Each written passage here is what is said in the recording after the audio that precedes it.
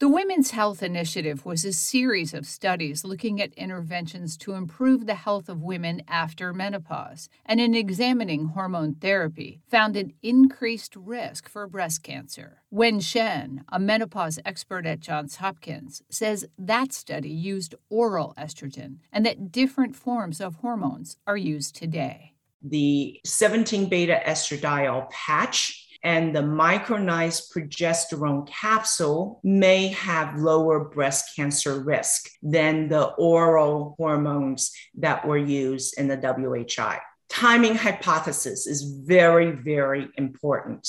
For women who are more than 5 or 10 years out from their last menstrual period, they are not good candidates for hormone therapy.